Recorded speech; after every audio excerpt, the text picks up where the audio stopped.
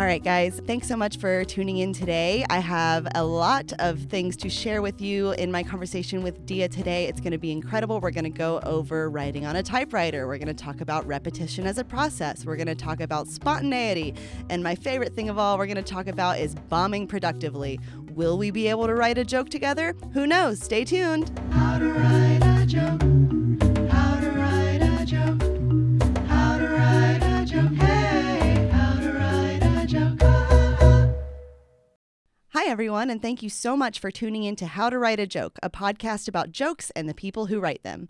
My name is Cassidy Kulhanek, and I am a comedian based in Chicago, Illinois.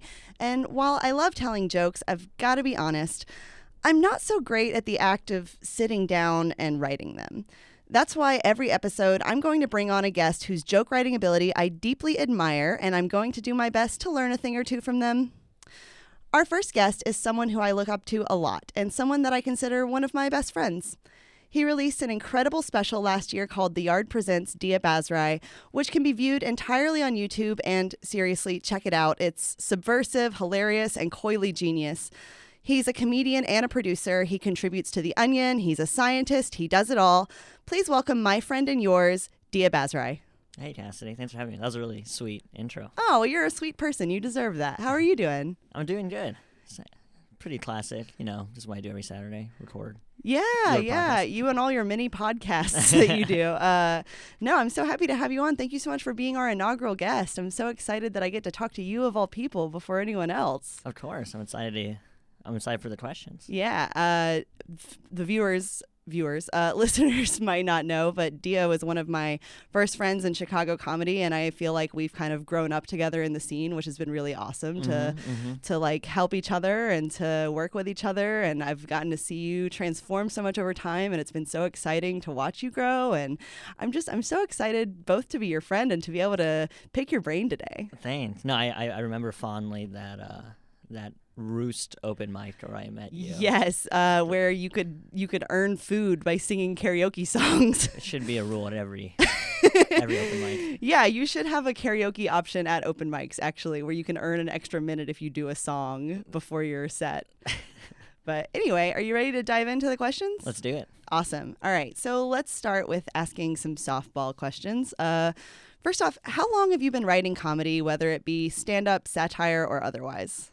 I've been doing it about 8 years. Started when I was 18, and I'm 26 now. Yes, and I've been doing it pretty consistently since then. So awesome. And what inspired you to begin writing comedy? I liked writing fiction and short fiction before I started college, and I had a friend who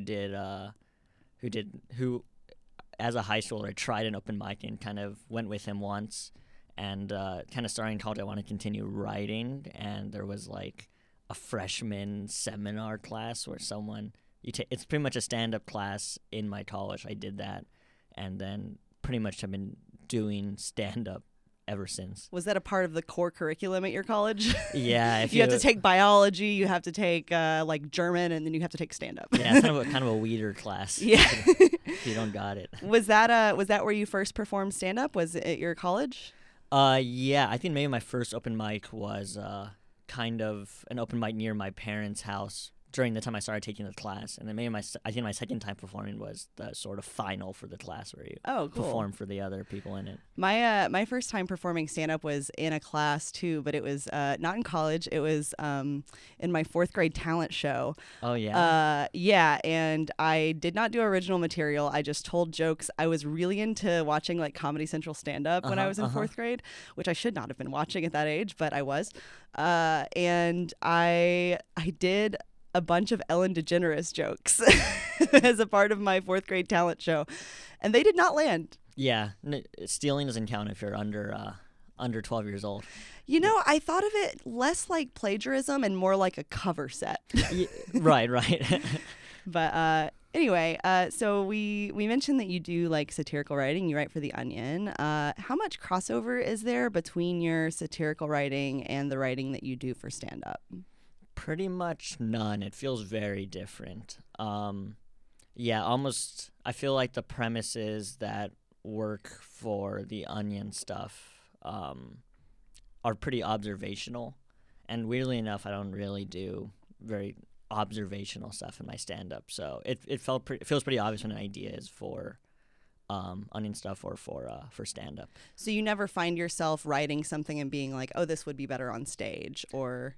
I guess sometimes I do, but it just wouldn't work for the onions. I'll start writing an idea, and it really wouldn't be able to be turned into a headline or something. And this is why I've never gotten anything into the Onion. You're a pure stand-up, yeah. Yeah, I do nothing except stand-up. I'm pure. Okay, I wanna talk about your actual writing routine, if that's okay. Do you have a regularly scheduled time of day that you write? Yeah, I mean, this is sort of what I try to do, although it doesn't happen every day, is I usually wake up in the morning and try and do about 15 to 20 minutes of some sort of writing. I have like a typewriter where it stops me from erasing and editing, where I kind of do like a mix of stream of conscious or expanding on an idea. And I try to do about 15 to 20 minutes every morning. I do it about most days a week. That's awesome. Not too consistent. I love that you write on a typewriter. I love using a typewriter. I've never used it for stand-up. It really changed because I had this issue where I have really messy handwriting and I wrote too slow. So whenever I write with a notebook, I feel I think faster than I write.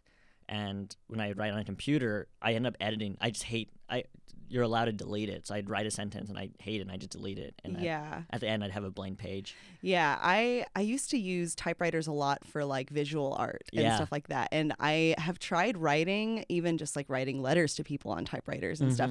And I find that because it's such a like tactile and visceral act to use a typewriter, that it is very like it's fun. Like it becomes distracting because I start playing with it. And it's the best. It feels like you can hear you're on a roll. You just hear the clats come faster and faster. It's like, I'm writing. I'm having some ideas. It becomes kind of like a game or something. But I'll have to try that. That's an incredible idea. And the fact that it prevents you from like going back and defeating yourself in the process, like it makes you keep everything. That's brilliant. No, I like it a lot. I've been doing it for a couple of years now, and I've always kind of struggled because I used to write just by like taking walks and thinking. And then, I'd have ideas, but a lot of stuff would drain away, so I wouldn't write it down. But when I would write stuff down, it would kind of slow me down. I would like get lost. I would get stuck trying to jot down the full idea. That's awesome. And it's kind of a nice middle ground.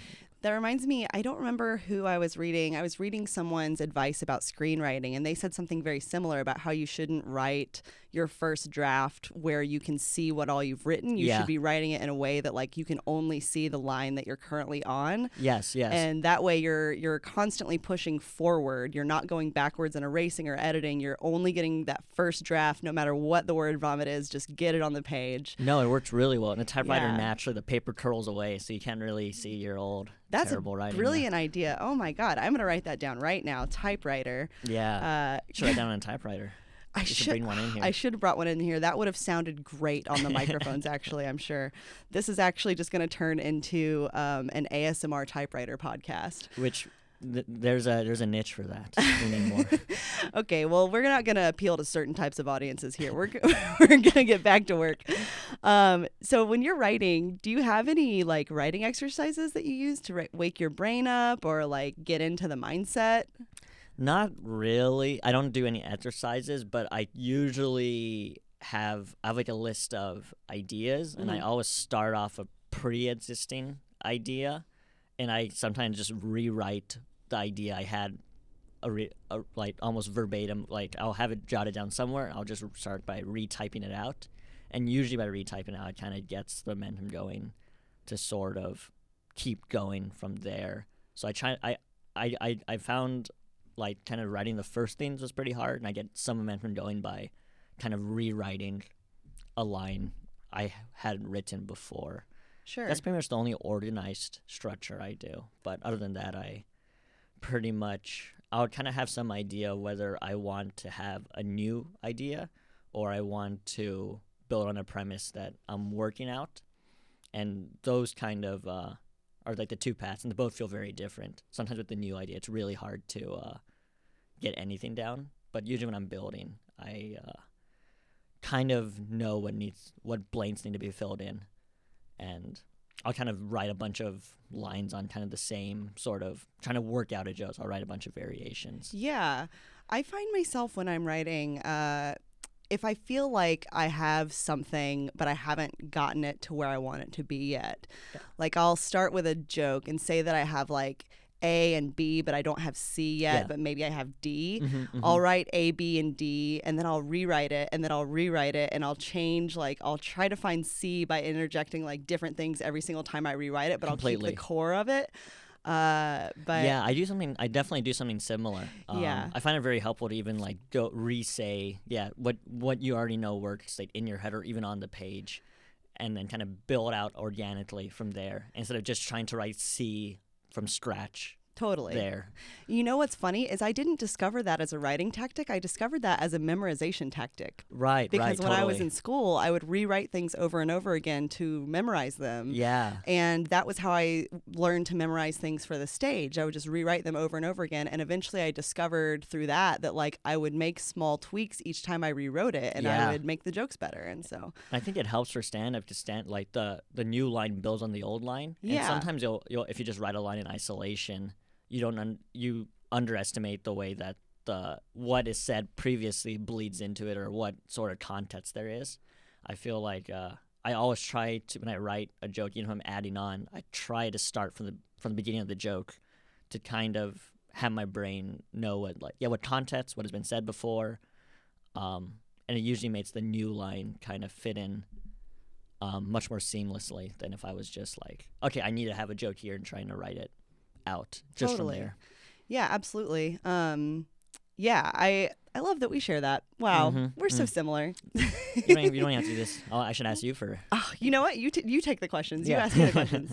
I have another question for you. And maybe this won't be, because you have such a structured routine. Maybe this won't be wholly applicable to your process, but I, as a writer, one of my struggles is that I don't have a structured routine like yours, and I find myself writing when I'm prompted by things. So I can go very long periods without writing anything because I'm kind of like not being jarred or like not being inspired to write something new.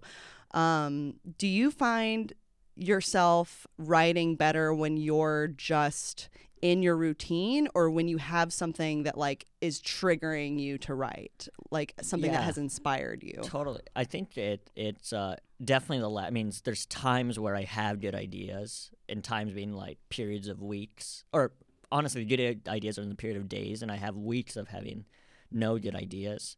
I've sort of always been the belief that those waxing and waning periods happen, but the waxing periods happen more frequently when you're kind of consistent at doing the thing. And I'm just kind of a big believer in, like, I don't quite think too much of whether what I'm writing is good or bad, or whether I'm being productive or unproductive. Oh, you're so much better than me at this. Well, yeah, and I just more think of things on larger. I try to think of things on larger time scales, where I'm like, over a period of 6 months, there'll be some good things happening, and if I write every day, after 6 months, there'll be some good jokes written.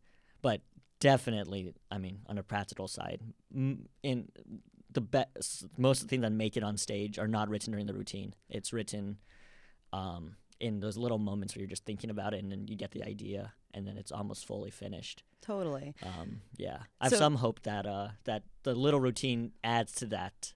The spontaneous good ideas come because a lot of the sort of fog has been dumped onto the page earlier in the morning. Yeah. But I'm not sure. This makes me think of a new question for you that I think listeners who don't know your comedy might not know this. I know this about you, but you are a writer's writer. Like, you are a very pre-written material type stand-up. Like, you don't do crowd work. Like, you are not improvisational on stage, really, and which is not a bad thing. You're just a very structured writer. Yeah. But do you ever find yourself writing on stage? Like, do you ever find yourself modifying jokes on stage and making them, like, adding tags or like doing things to change them that you keep later? Yeah, I definitely write. I definitely do spontaneous stuff on stage. Almost none of it is good, but I try and do that because when I go to shows or go to mics, sometimes I don't have new pre-written stuff.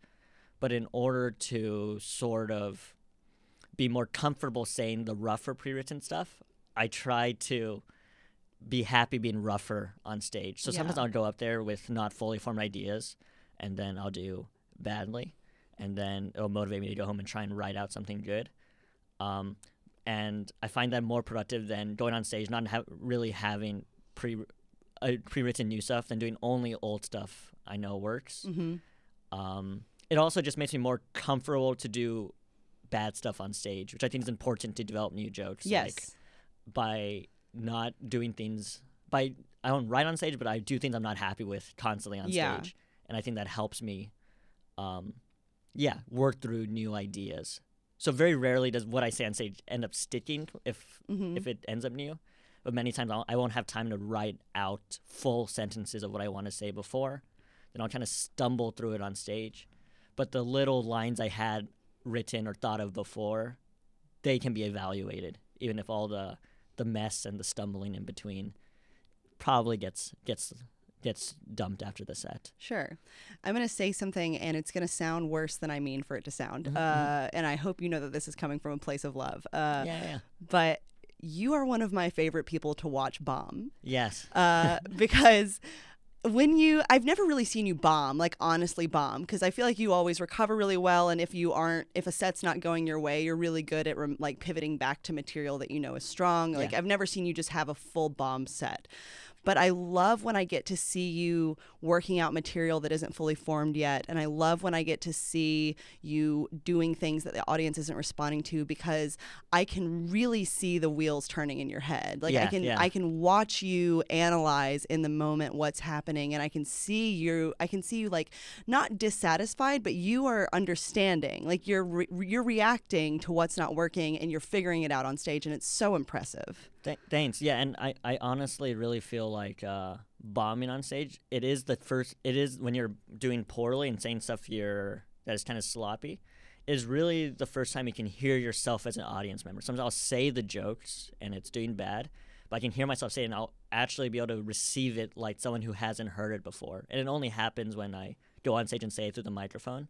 When I'm writing it down, it's hard for me to visualize what it sounds like being said to you for the first time. Yeah. Which is kind of the tricky part about writing jokes, is how you can never know what it sounds like not having thought of it before. Yeah, absolutely. And I find for me, the problem is that like I will think things are really funny because I think they're funny, and I'll get on stage and I'll be like, damn, this was not funny to an audience of 40, 50, 100 people. This was only funny to one person, and it was me. So, yeah, and I feel that way all the time. But you cannot learn that until you say it.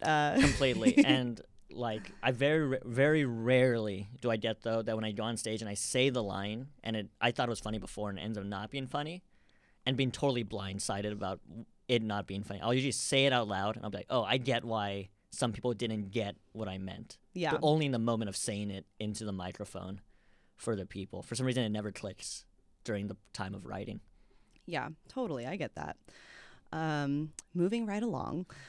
I know that you often collaborate with people on your writing, especially with another phenomenal comic who I want to shout out, Sam Dickey. Do you prefer writing collaboratively or writing in a solo setting? I think me and Sam have a very shared way of thinking about things, where I feel like we write extremely fast together. We generate a lot of good ideas. But the actual like turning the ideas into a joke, I can't really do that with somebody else. Like the actual like structuring and moving things around, it ends up being I prefer doing that just by myself. And I also look crazy because I'm usually pacing around and muttering. You can't be a person around somebody and assemble. Oh no, this spells bad news for the end of this podcast. All right. Well, we'll get to that later. Right. So does it ever become an issue? I guess it sounds like it doesn't become an issue for you guys to discuss like ownership of the things that you write together then, because you're writing like maybe the act of writing is being done together, but the product is separate. Yeah, and I think it's pretty clear who came up with the idea. Yeah. It's funny. Someone usually has the spark, and then we both pitch ideas around it. But and there's definitely times where we're both thinking about things that are not the same joke, but along similar lines, because we're talking and hanging out a lot. But there's never really been like an issue with like, I want to use that, but you also want to use that. The Totally. lines are implied but pretty clear. Awesome. I've always wondered about how you guys write together, and I love when you do like paper machete or something, and you do Yeah. the little at the end of it. You're like, this was written in collaboration with Sam Dickey, and I'm always like, that is so great. Yeah. I love both of you guys, and it's so cool how much you work together. Thanks. Those pieces are definitely pure collaboration. Those are written actually together. Like stand up, we don't really write the actual lines like line by line together, but a handful of those, especially those earlier pair of machetes, we kind of co-wrote, like sitting next to a laptop, assembling, which feels very different. Totally. And for listeners who might not be based in Chicago or might be based in Chicago but aren't familiar with it, Paper Machete is a weekly show here that is strictly current events based. And so everyone has to write new papers, new essays, new jokes in the week of the show. And so you do get people writing collaboratively fairly often on that because it's a task. It's a tight deadline, yeah. It's a tight deadline. But it's an awesome show, and it speaks to a lot of social issues and things like that. And that actually leads into the next thing I want to talk to you about, because I love the way that you speak to social issues in your comedy, like classism and wealth disparity. And one of my favorite examples of this from your special at the Yard is from your section of the special that's devoted to nepotism. And I've got a clip here. Let's take a listen to that. I'm not saying we should kidnap Preston Bezos.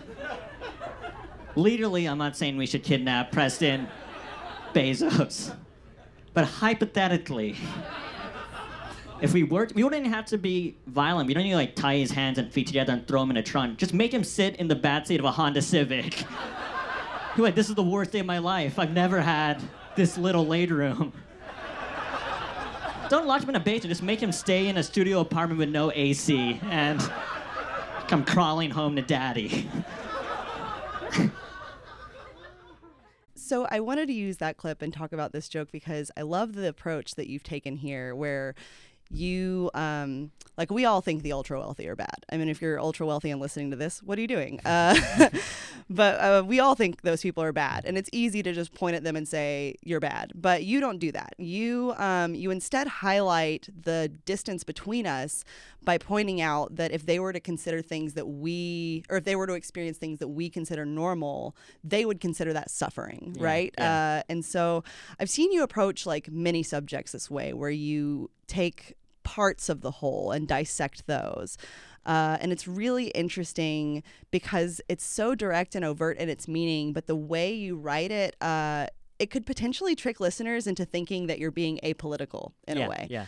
And I guess I wonder, like, how did you come to develop such a strong skill of like being incisive and subversive with your commentary on issues like that?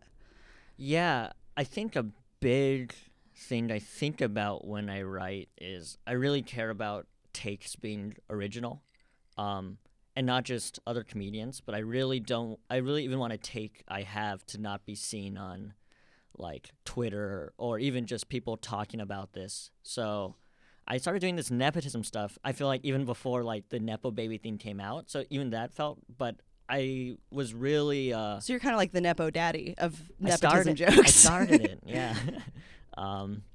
But I was really reluctant to dive, because a lot of people, it was popular, I think, I mean, still is, but going after Jeff Bezos and kind of talking about these billionaires, and even like being like, I'm going to whoop his ass if I see him.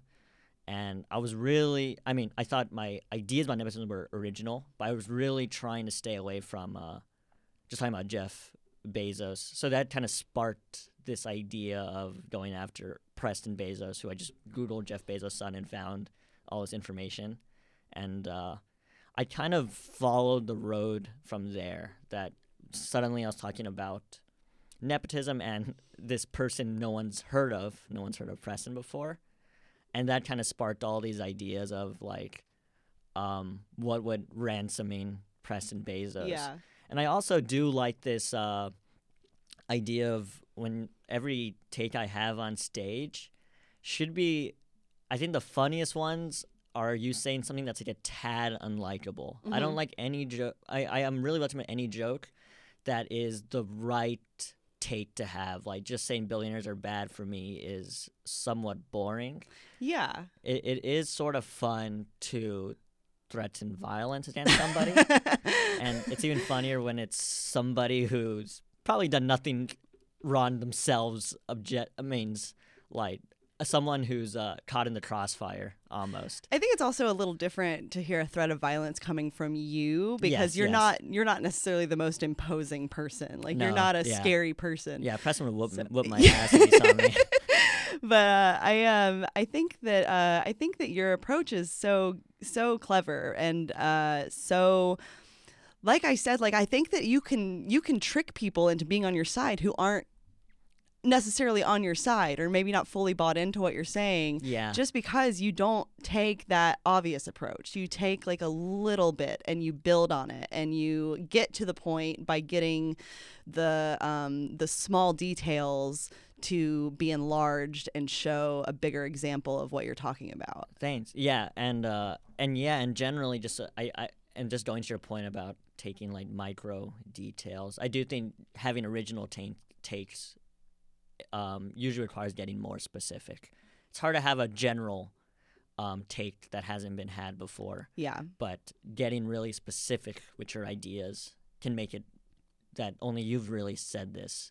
So that kind of unveils itself with like, yeah, talking about when no one's really taught too much about ransoming a person and ransoming a rich person, what that would look like. And that just has, I was trying to get specific to be original. Sure. What are, we're kind of touching on this already. What are some things that stick out to you as being examples of good writing when you're listening to other people's comedy?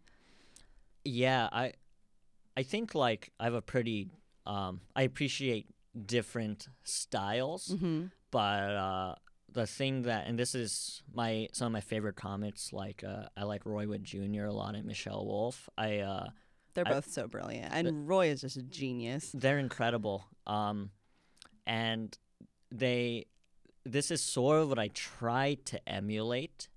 But their style feels I almost call it like thesis based. Like they have specific points that lead to jokes. And I think the reality, and this is the way I write, is that the jokes actually are written first and you come up with a thesis that wraps around it. So it's just a collection of jokes that you string together with points and takes. But when you actually listen without having heard before, it ends up just sounding like someone's has all these ideas and all these takes. And they're funny enough to add all these little jokes in between to add to it. So I've always loved that style where, like, it sounds like someone's telling you what they feel or what they believe and what they think and what should be done. And there's all these jokes peppered in between. Yeah. Although, and at least for me, the jokes are generally, the ideas and the points are sort of modified constantly to make the jokes flow together seamlessly. Yeah, and I think that you in particular, like it's nice to hear you talk about that because I don't know if you are intending to talk about your own practice right now when you're saying these things, but you are such a long form writer and you have a really strong ability about creating a through line from the beginning of your set to the end of your set, even if you're touching on different jokes or different topics. Like you're very good at stringing together like you did 20 minutes on a show of mine the other day, and you probably 15 of those minutes were all interconnected, even if they weren't at the same time, like in one continuous strip. Like you're just really great about stringing together and like a narrative. Thanks. Yeah. This was new for me, and this was somewhat intense. So in my first 4 or 5 years of doing stand-up, I only really did one-liners and short jokes. I cannot fathom that. Yeah. When I graduated college, I recorded like a half hour, which of one-liners? Of essentially one-liners. Wow. Yeah, I'll send it to you. I keep it unlisted. I'm proud of it, but it's a little too I'm early. proud of it. I keep it unlisted. Yeah. It is a little early to put out, but when I moved to Chicago, I kind of had this idea of throwing out those jokes and trying to do only long bits. So the special I recorded, I came up with the idea of recording a special about a year and a half before, but with the idea of it being 4 10-minute long jokes, which it didn't really end up being that in practicality. It was like 2 10-minute jokes, 1 8-minute joke, and 1 5-minute joke. But that was sort of the initial impetus, is like, okay, I had this idea. How do I keep writing for it? And in the practice, it kind of became a little bit of what I think is a more natural style to me, is to spend some time on one idea. That's awesome. That's so you're so insightful. I have one last question for you before we move on to the next segment. What are some little steps that you think people can take to push their writing to be better? Yeah, I think really important, and this is kind of harping on something I've said before, is I think people should strive to have something that they think's never been uttered in not just comedy but in other things. I think people have jokes or ideas that are somewhat unique, but I think, and this might not be true. Maybe this says I'm very online and I try to watch a lot of comedy and watch and see a lot of people writing and thinking about things. But I've noticed a lot of comics have a premise that's been said on Twitter, and they say the premise, and then they build on it with their own unique jokes. But I think that everything has to be original. I think you can't start with an idea that's someone else has thought of. Or you can do whatever you want, but I think jokes are better when every part of it feels wholly unique. You and I are going to have to record a second episode where we talk about what originality means, because I have so many arguments against this right now. But I think that you're essentially right. I think that it's so important to like grab onto something that you have not heard before, at least, and try your best to flesh that idea out and push it into, like, mold it into something that's worthwhile, like worth talking about. So yeah. I know. I feel I have all the, and we should chat about it at some point. I have all these strong opinions on originality, and I do think a lot of punchlines too are somewhat unoriginal. I mean, there are a lot of jokes by good comedians and by by a lot of comedians which are essentially the same joke as somebody else. I mean, a different premise, but in terms of the turn and in terms of the actual style, it's just the same template put in a different kind of joke, which is okay sometimes, but I do think that makes the jokes less interesting. Yeah. And it's hard. It's really hard. I mean, there's so much stuff written. It's not an easy job, and it's mostly what you should be striving for. But I think that if you don't have, I think it's important to have some slight weighing or guilt when you kind of know in the back of your head that this isn't truly original. Well, you know what time it is. I'm psyched for this part. All right. So, listeners, this is going to be a little experiment. I would love to take the opportunity with you, Diya, to try and write a joke with you. Yeah. If you're up for that. And I have two options for you. You can either tell me something that you have been wanting to write about and have yet to write about, or we can use a random word to kind of prompt us. Interesting. Let's do the random. I definitely have some ideas, but I am almost fond enough of them to try and keep them for myself. Totally. And anything that we come up with, you can have. This is all yours. Good or bad, it's yours. If it's bad, you have to say it on stage. Okay, agreed.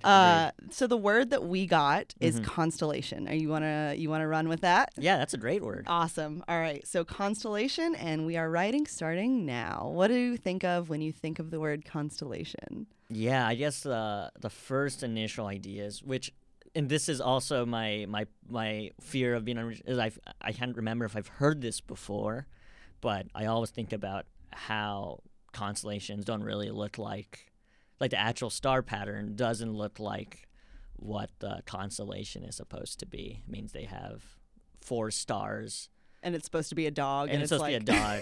But I feel like I've heard these ideas before.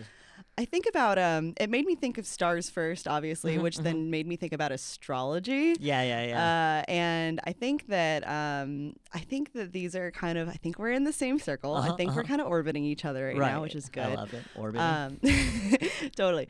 I think there's something to what you're saying, and I don't think it's wholly unoriginal. I don't want to just like outright make fun of astrology. I know that right off the bat. That's something that speaks to me. Not like I'm not into it, but I have a lot of friends who are into it, and I respect that they're into it. And I think a lot of people just make fun of it. Yeah. But I think there's something funny about thinking about how much people relate to their astrological signs. Yeah, totally. And I think that what you were talking about actually is in connection with that. Like I'm a Taurus, Right. and the bull, like the It's the overinterpretation that Ye- fits your yeah. right. Like this looks like a bull whose ex is not treating him right. Something like that. Oh, we can go down that. We can go down that path. We'll get personal. Oh, nothing in relation to you. No, I'm just kidding. No, totally. No, I think there's something there about how like people connect to their astrological signs and Yeah. kind of project them onto themselves. right, And, right. Let's see. What do you think? Yeah. So I mean, this is my and I this is the research the question the googling part of it, but I don't know much about astrology.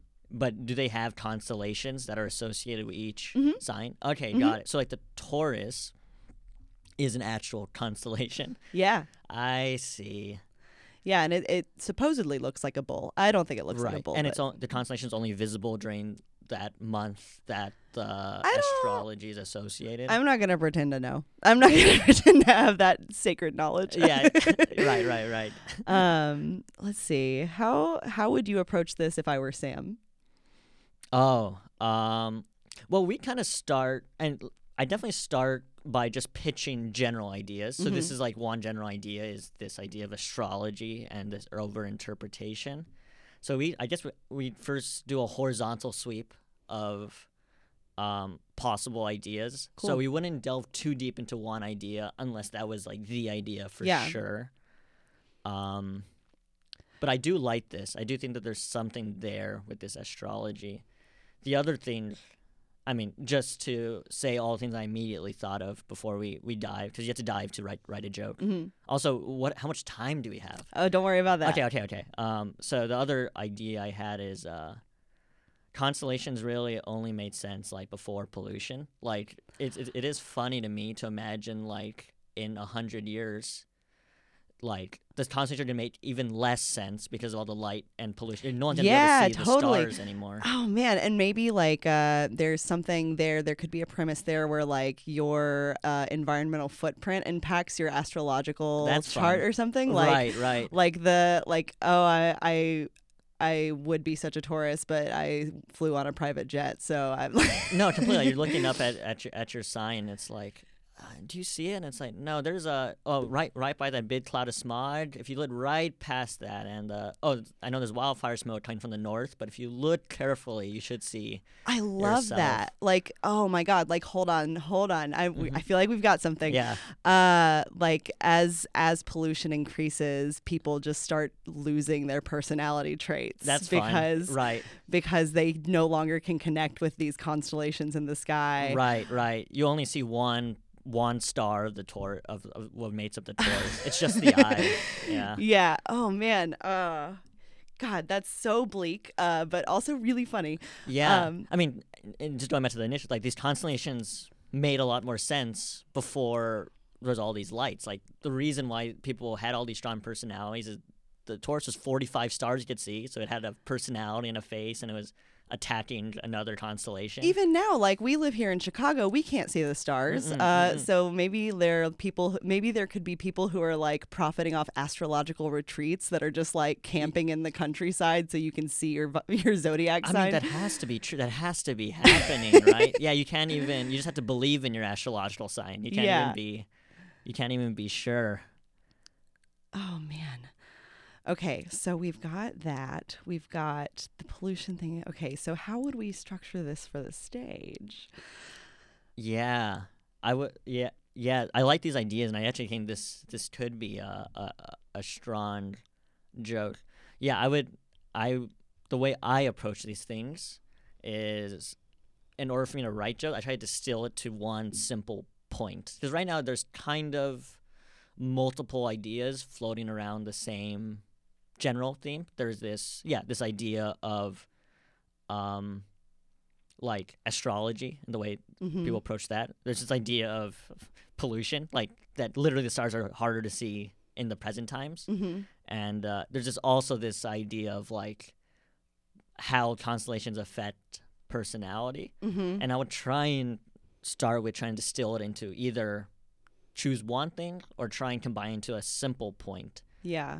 just to make the setup of the first joke easier. Like if you were to intro the topic, what would be the sort of simplest, quickest way to both bring up the idea and make a point?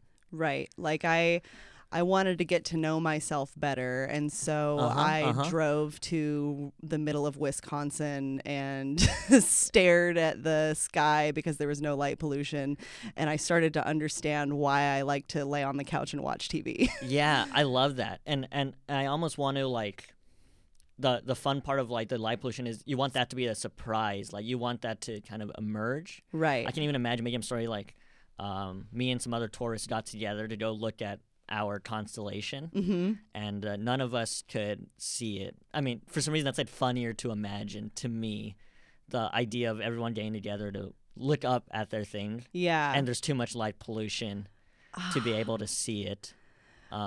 This is so not connected and maybe a diversion, and I'm so sorry, but No, imagine this is perfect. Yeah. It's so funny to imagine like this scenario where like people are in a city like Chicago or New York or something and trying to see their astrological sign, but Yes. it's interrupted by like the Batman symbol being projected into the sky or something. I mean, and it also just gives rise like the fun, and this is also tangential, and this is also kind of how I would go through these things is kind of let the ideas kind of spin off each other. Yeah. As I love the idea that most people who believe in astrology live in the city where they can't see their constellation. Yes, Everyone who lives in the country they believe in God, but Yeah. they look up at the sky and they see the Taurus and Cancer and I don't know any others. Libra, Aquarius, Yeah, Sagittarius. you see they name see them all 12 of them staring at each other. I think are there 12 or are there 13? 13. I don't know.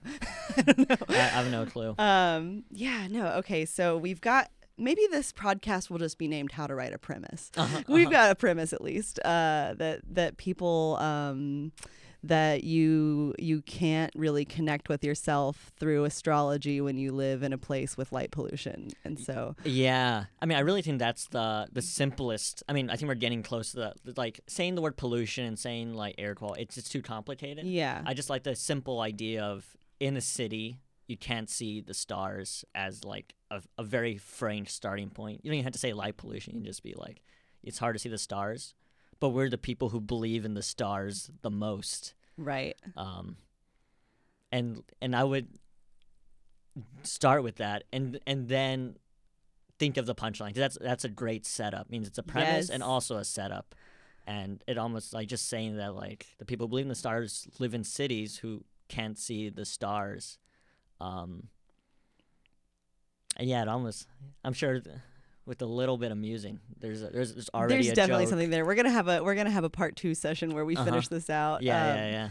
Unfortunately, we are out of time. Yeah, we hit the we didn't we get hit the it. buzzer beater. We didn't get the punchline in, but I think that we did get a strong premise in, and I think that counts for something. I mean, in my own writing sessions, if I spend 15 minutes on something, I have a premise I'm excited about, which I am about this, I would be like, amazing And writing that was session. less than 10 minutes, so No, I think this was wholly successful for me. awesome. I'm so happy to hear that. Well, Diya, it's been such a pleasure to have you on. Thanks Thank for- you so much for being my first guest. I had a blast. Yeah, this is such a great podcast. Oh, wow. Before it even comes out, you've got opinions. It's the Thank best you. one.